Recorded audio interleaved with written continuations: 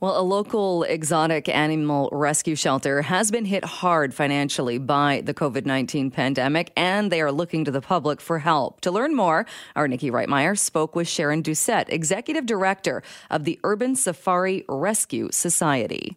So what inspired the start of Urban Safari Rescue Society? Because it is a bit unique in the sense that you guys really focus on exotic animals in particular. Well, it came out of a need. It is the belief of Urban Safari that most exotic animals are not suitable pets. But people buy them in pet stores, they buy them from breeders, and then over time, they don't want it anymore. So the animals come to us. They become, in a sense, teaching tools for us. So we are constantly teaching the public, educating the public about animals in general, and trying to coach people not to get these animals as pets.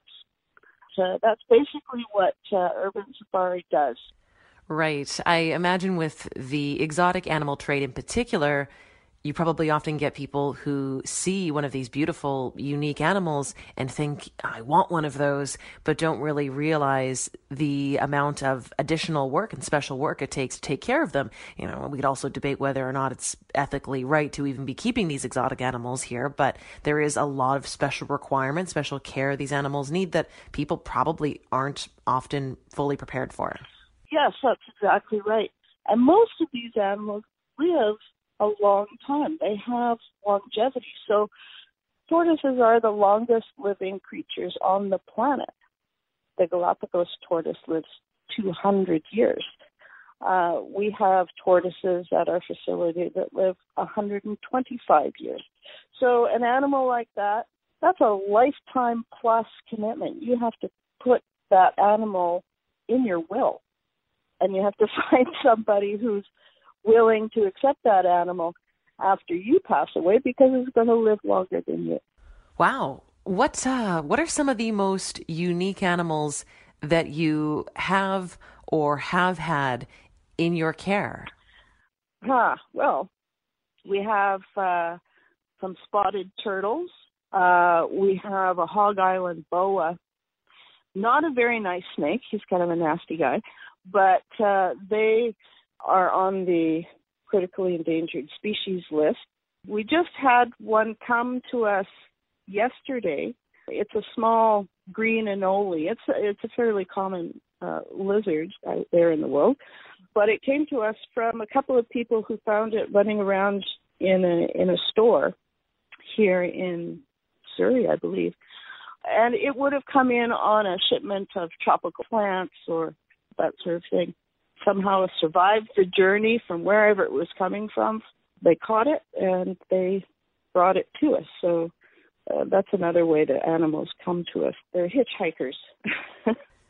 Isn't that funny, eh? So you have all these animals in your care and you don't rehome all of them because a lot of them are higher maintenance, and you retain those ones, you keep those ones, use them for educational tools. So many of the animals that you have or the creatures that you have do not get rehomed.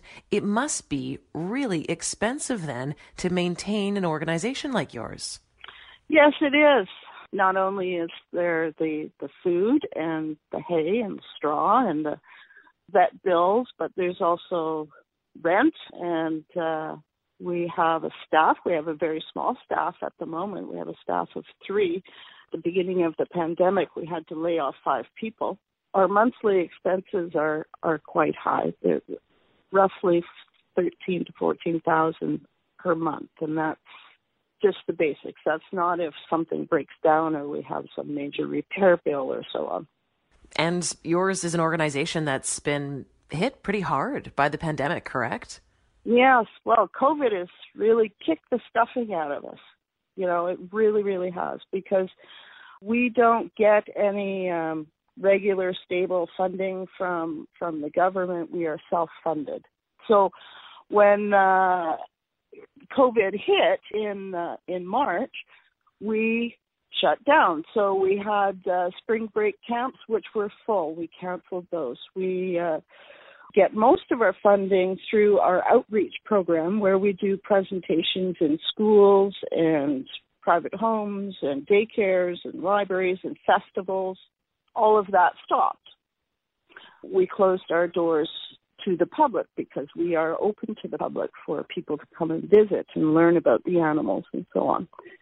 We also had to close our doors to most of our volunteers. We have a fairly large volunteer body. Basically, all of our funding or revenue sources stopped, just like most other businesses. However, unlike most other businesses, we cannot just lay people off, shut the doors, and go home. We still have all of these animals that need to be fed, cared for, vet care provided for when needed. So we have to keep going in some fashion. So we've adapted. So we've taken our outreach in-person presentations online, and we started doing that towards the end of March when we first shut down, and that's been going fairly well. But it brings in a fraction of the money that we would have brought in otherwise. Donations have been fairly good for us, but as this pandemic goes on, those have dwindled. So we're trying to adapt again. That was Sharon Doucette, Executive Director of the Urban Safari Rescue Society. The Society is now appealing to the public for help, and Sharon wants people to know if you or your business would like to donate, you can head over and check out their website at urbansafari.ca.